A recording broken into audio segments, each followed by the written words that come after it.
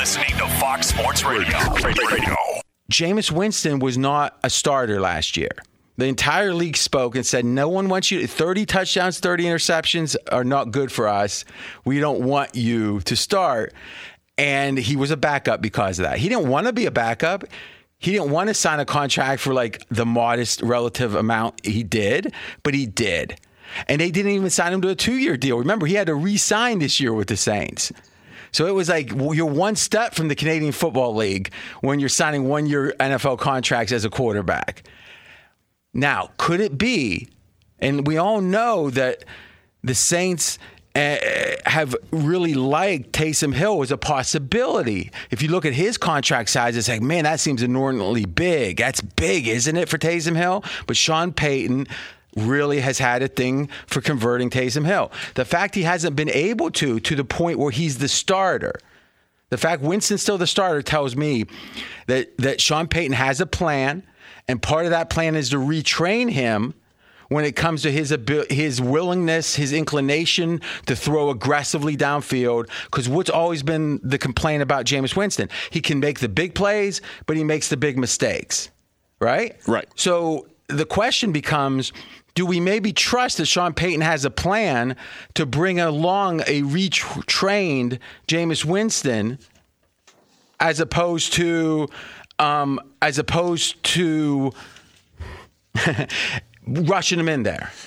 I think that what they've done is wise with him, but it's also limited. But then why would you be looking for another quarterback? Why wouldn't you be saying, who knows where this goes? Because the best of this version of Jameis Winston just doesn't seem... But isn't the whole premise of bringing someone along incrementally is that this version is the version you're seeing now, just like Mac Jones, and in 3 weeks there's going to be another a little bit further along version? The difference is this guy's 27 years old. And he was ready to leave the league. Right? So if you have the physical skill, does anyone question Jameis Winston's physical skills? No. So it's got to be mental, right? What else is there? It's got to be. I don't mean mental as in the Ludi bin. I mean mental as in his processing speed, his decision making, his whatever it is. It's something that is not a physical limitation. Agreed. Thus, isn't that all you can hope for in a quarterback you draft or any quarterback that has the physical skills? Is if they have those, now can you teach them the mental side of the game? Could it be that he's being retrained? And otherwise, why would Sean Payton be okay with them? I agree with what you're saying, and I guess with Mac Jones, it feels like the Patriots were unlikely to be Super Bowl contenders this year, so you knew that this was going to be a developmental year for a rookie quarterback. Well, what were the odds coming into the season on the Patriots and the Saints? I think the Patriots had slightly better Super Bowl odds. Mackenzie, take a gander at that. But it feels like the Saints are so close, especially in a very winnable division. I guess Tampa's still the team to beat, but in a division where there's two bad teams, there's some games to be won. It feels like they need to have more of a... When you have bad teams, don't you want the low variance guy? In a way, you could say Winston's like a Teddy Bridgewater now, right? Low risk, low upside, low upside, low downside. You could say that, but then you'd look at the rest of the AFC West and you see that the Chargers, the Raiders, the Chiefs all are probably better teams. But no, I agree. I'm not saying pro Teddy Bridgewater right now. What I'm saying is if you're the Saints with a better team around the quarterback than most, maybe a Teddy Bridgewater low variance, low risk type of quarterback gets you where you need to get this year, at least earlier in the year. I think it potentially gets you to the playoffs. I think if the Saints have a bigger obviously picture... they're more than potentially in the playoffs. I think if you start to talk about them beyond, actually doing something in the playoffs, it's just hard for me to imagine. Assuming Winston doesn't evolve. Yes. But it feels like he's being brought along in a way that's an evolutionary effort. Winston, 25 pass attempts per game this year, 25. The last season he started 2 years ago in Tampa Bay, pre-Tom Brady, he had 39 per game. 39 minus 25, it's 14 less throws a game. Exactly? Exactly. Okay. Yes. I'm rounding. Okay. So if you think about it, isn't that exactly my point? We don't need to run. We've got 4-2. Is it 4-2? 4-2. 4-2. That's, I'm just going to do this in my head. That's 66%. It's true. That usually does pretty well in the playoffs, right? Get you there.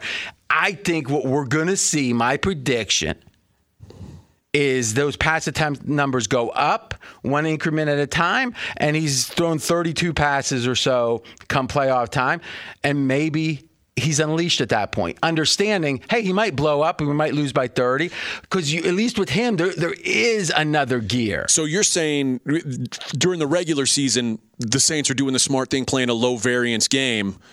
When the playoffs come and they realize they're going to be underdogs, they take more big risks and hope that good Jameis shows up instead of bad Jameis. Exactly. Are you familiar with this? I live my life a quarter mile at a time. I've only from the podcast. I'm not. You've never watched Fast and the Furious? I haven't never watched a single one of those movies. Oh my gosh. You're trying to be like a bro and you haven't seen Fast? I'm not trying to be a bro. Well, you're just naturally a bro. You're trying to be like an intellectual. And I'm trying to be an intellectual. You naturally are an intellectual. But you watch the Fast and Furious movies. Because I try to stay in touch with the soul. I mean, I don't know if with you the know bros? This. Here's what I know. I grew up in a place a lot more deprived than you. I grew up in a town with 4,000 people. My dad's a coal miner, and there's no stoplights in town. Ohio, coal mine. You grew up in, where was it? Houston? Yeah. Big city Houston. But somehow you're the bro. But me watching Fast and the Furious is strange, except like my second best buddy's brother's dad's a race car driver, like a little stock car guy in the, banging around. Did you watch Fast and Furious saying, oh, I know AJ's moving out here. This is going to be my way to connect to him. I'll watch this dummy movie and I'll be able to talk to him. This is what happens to guys like you. He's a janitor at a high school. Has to take the bus to work every day. That's my next move. Anyway, they had a nitrous or some kind of tank in the car. And you know what? When they were heading down to the McDonald's, they didn't use it. Makes sense. You know when they used it? When they were racing. When they needed it. It doesn't seem like the Saints have needed it yet. No. So why bring out the risk of Badger? Keep them almost like Hannibal Lecter style, all tied up. Just one arm maybe to throw about 25 passes a game. And then when they're the underdog in the playoffs, they take off the straitjacket. I tell you what's odd about this team is you mentioned the 2 wins, and they do have 2 of the best wins that anybody has on their resume. They also have 2 of the worst losses at this point when you think about Carolina and the Giants. Well, listen, here's the thing. The Carolina, and you yourself did this, yep. And I'm RJ Bell, he's AJ Hoffman. You excused away that Carolina game by saying, there were 29 coaches that had COVID. Every coach. Every offensive COVID. Coach. And if they didn't, their loved ones did. So they were distracted. And the ones that recovered weren't 100% physically. You had a bunch of excuses, right? I did. And let's be candid. In that Giants game, late in the game, the Saints had a massive chance to win the game. It was a fluky end of the game. So under that theory, they could have easily won the Giants game. And they might be the only team with Arizona that has not clearly lost the game that they didn't have a clear reason to, meaning the fluky loss is a fluky loss. But I would say Dallas is in that group too. Well, let me think. They have the one loss against the Chargers. Okay. No, against the Bucs. That's their only loss. Oh, I'm sorry. They beat the Chargers in that coin flip game. Okay. Yeah, that's fair. So what we're saying here by 2 different definitions, right? If you think about it, who has the most excusable losses? Let's say 2 or more. And Dallas is right there, and Saints, and a couple other teams. That's fine. And who has the most impressive wins? Saints are right there. So at their low point isn't so low if you take away the COVID game, and their high points are mighty high. And you're saying maybe a blockbuster trade to disrupt everything. Maybe not. I don't know. I trust Sean Payton. And you know what? Worst case, at the end of the year, if they do take the training wheels off Winston, they're going to know what they have. And wouldn't you say, other than Deshaun Watson, who obviously is a top 5 quarterback outside of the off the field issues. Yes. Okay. Last year was his best year. People don't realize that because they only won 4 games, but it really was Deshaun's best year. It was an amazing year considering his limited help around him. Yeah. For him as a quarterback.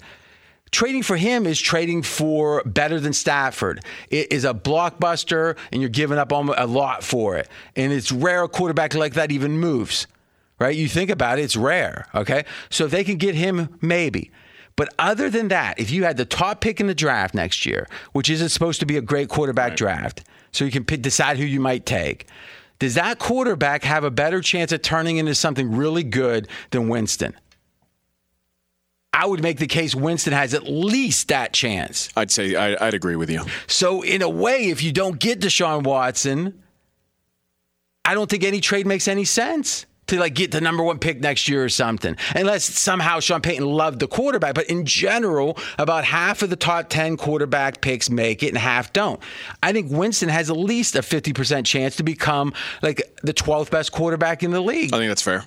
Straight out of Vegas! Be sure to catch live editions of Straight Outta Vegas weekdays at 6 p.m. Eastern, 3 p.m. Pacific on Fox Sports Radio and the iHeartRadio app. All right, RJ, let's take a look at that swing in the line.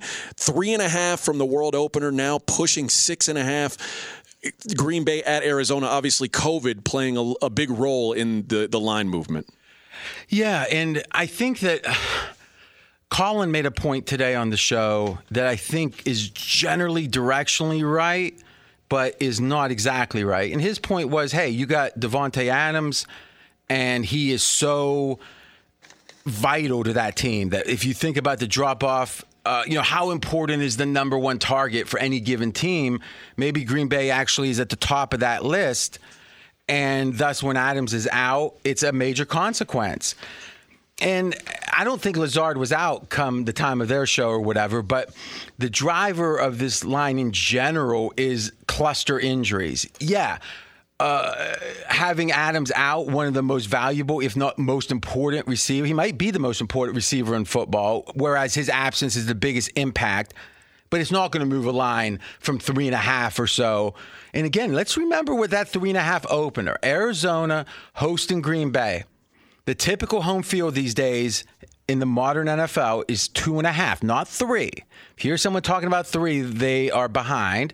It's 2.5. And that's an evolution. Last year, obviously, it was less because of the no crowds. Here, it's less because if you look at the 19 season, home field didn't mean very much. This year, it hasn't meant very much. Everyone's reevaluating what it means in the modern era. Why are teams playing better on the road? The travel's easier. There's a bunch of reasons. But they are statistically. So let's say 2.5 would have been the line if the Packers and the Cardinals were exactly the same quality team. Okay, the fact this line opened at 3.5 says, wow, Arizona's better than the Packers. Do you agree with that? You've been a Arizona denier, you could say. I don't know if for something personal, but you've been against Arizona. Who's better, Green Bay or Arizona, with normal health both ways, not accounting for this week's issues? I'd say Green Bay's slightly better. All right, so you're going way, and you and the market are in disagreement. You're fighting authority in a way. Okay, but you know what? The only time you're ever going to get a bet ever is when you disagree with the market. So you got to be judicious, but that is what a bet is. You're saying, oh, I disagree. You think it's that? I think it's something else. Now, let's not forget, Thursday night football is a big advantage for the home team. Why? Because there's only 3 days to prep. Monday, Tuesday, Wednesday, if you played on Sunday, other than 6 days if you have Thursday, Friday, and Saturday till the next one. That's double. It's half as much time to prep. So why does traveling matter? Because traveling's taking up, half a day? Yep. So now, in a way, you're taking one of those 3 days and cutting it in half, and statistically, that's mattered over the long term. McKenzie said it particularly matters when there's long travel. What was your stat on that, McKenzie? Well, that was a stat that I that he stole from you? No, he didn't steal it. We're on the same team. Oh, okay. You're a very me person. We're we here. Go ahead. Under 40% for teams traveling more than 1,100 miles on Thursday. All right. And what's the distance from Green Bay to, I don't even know where Green Bay is, to Arizona? I think it's in Wisconsin. It is absolutely in Wisconsin. You're right. Shirley was in Wisconsin. I remember that. Okay. Go ahead. Over 1,500 miles. All right. So the theory is the longer you got to go. Now, built into that is that chances are you're out of division too. So in a way, the mileage is a proxy for being out of division, because out of division means you don't know the team quite as well. And thus, your prep is more meaningful, right? If you really know the team, you don't need to prep as much. So in division, it's less important, the Thursday night disadvantage. And if you do they ever play out of conference Thursdays? I think they do. Those are the best ones because in theory, you're only playing that team every 4 years. So big advantage. Big advantage for the home team typically there because you need the time to prep. Now, if a coach is smart, they're going to be looking ahead and prepping for that game earlier. But everyone's not Belichick. I'm RJ Bell. We are straight out of Vegas. Any other thoughts on Green Bay? So our conclusion here is Arizona's considered a little bit better. AJ disagrees. This game's Thursday. The Thursday night element, especially with long distance out of division, is meaningful. Thus, it brings the lineup a little bit. And then you've got, oh my gosh, you don't only have Adams out, but Lazard's out. And the third guy's hamstring. Valdez-Scantling, his hamstring. He's been on the IR, missed the last 4 games. Eligible return, but no word yet if he will. Yeah, so if he doesn't, it's really a matter of cluster injuries, which is it's saying it's not going from your first to second best receiver. You're saying the 3 best are out. Now the 4th one becomes the 1st one. The 5th one becomes the 6th one. That is trouble. So let's put that in context to what we were talking about yesterday, where we were talking about when it's too obvious. We did this with Cleveland. We did this with Tennessee. We see all these injuries and we say, oh boy, there's no way they can cover that with this group of injuries going on. But that's the thing. The line's going way up. Right? So we're almost at a touchdown now. Is that too much? Now it's about the adjustment. Like if Tom Brady were out and the line didn't move, you'd say, what's going on? But if the line moves for Brady probably 7 points, 8 points, now it's not about fading it or not. It's about, is the adjustment sufficient? I think the adjustment here is probably more than sufficient because you've got a Thursday night game, which means it's a standalone. So everyone's paying attention to it. We usually aren't talking about this game on a Tuesday, but this is supposedly one of the biggest Thursday night games ever, matchup-wise. If you look at the records, it's probably unmatched. So that's given a lot of attention. It's standalone by itself. That gives it more attention. It's Aaron Rodgers, more attention.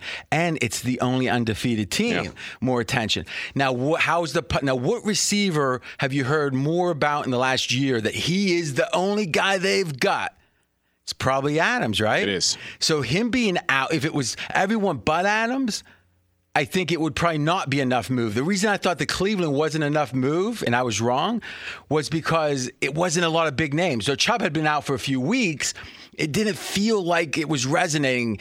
And people are anti-Baker, so I thought, And I thought when you add it all up, it was just too many people out. Here, I think the move is sufficient. Now, I wouldn't be surprised if this goes to like the 7.5. Because come game day, the public's going to wake up. Most of the public that's not listening to the show don't even know this game, the line yet. I mean, not that other shows aren't talking about some, but if you're not listening to any gambling shows, you're probably not even thinking about that line. Come game day, you wake up, look at Thursday, look at the paper. Oh, man, 6.5, that's cheap. And then it gets bad. I'm predicting if everyone's out like we think, the line will move up at least a half point from Thursday morning till kickoff. It will move up more. So one of my screens right here says, out of conference Thursday night games, Carolina and Houston. Okay, that makes sense. Cincinnati and Jacksonville. I think they're in the same conference, aren't they? I think they are still both in the AFC. And the next one says Denver and Cleveland. Ooh, I think they're both in the AFC. And then the screen just went blank. Who runs that screen? Is it the Wizard of Oz? I don't know. Straight out of Vegas! Be sure to catch live editions of Straight Outta Vegas weekdays at 6 p.m. Eastern, 3 p.m. Pacific. Hey, it's me, Rob Parker. Check out my weekly MLB podcast, Inside the Parker, for 22 minutes of piping hot baseball talk featuring the biggest names and newsmakers in the sport. Whether you believe in analytics or the eye test, we've got all the bases covered. New episodes drop every Thursday, so do yourself a favor and listen to Inside the Parker with Rob Parker on the iHeartRadio app or wherever you get your podcast. All right, so game one, minus 140. No, game one, minus 130. The series, minus 140. Astros hosting. I misspoke. Oh, wow. Apologies. I know it was close. So minus 130 in the game, minus 140 for the series. Correct. Now, what does minus 140 mean for those who are uninitiated? That means, hey, we don't have a point spread. Because typically, the way you even things out in football and basketball would say, oh, Saints are favored by 5.5. And then, oh, look, Saints won by less than that, so they don't win the spread bet. But you could have bet the Saints on the money line, and you would have won. So how do they equal out games without a spread? And how do you have a spread in baseball when there's not many runs scored? Well, you say you got to bet more to win less. Like when Tyson lost to Buster Douglas, and it was 42 to win $1. It's like, well, actually, it was more than that. And then Buster Douglas paid 42 to 1. So if you bet $1 on Buster Douglas, shout out to Jimmy Vaccaro, longtime Vegas bookmaker, was the only guy on earth that had a number up on that Tyson fight at the Mirage at the time. He's been good to me in town. 42 to 1 payout. So it's nothing like that here. You bet 140 to win 100, or you bet 100 to win 120 on the underdog. And the difference between 140 120 is called the straddle. That's how the bookies, who we know what we think of the bookies here. Cockroaches. Not all of them. Not Jimmy Vaccaro. No, actually, no. The rest. But almost every other one. Almost, but not everyone. It just matters who I'm with at that given time. But in general, they have cockroach tendencies. Let's agree to that. Agreed. I think even the good ones would admit that. Why? Because they want to take your money.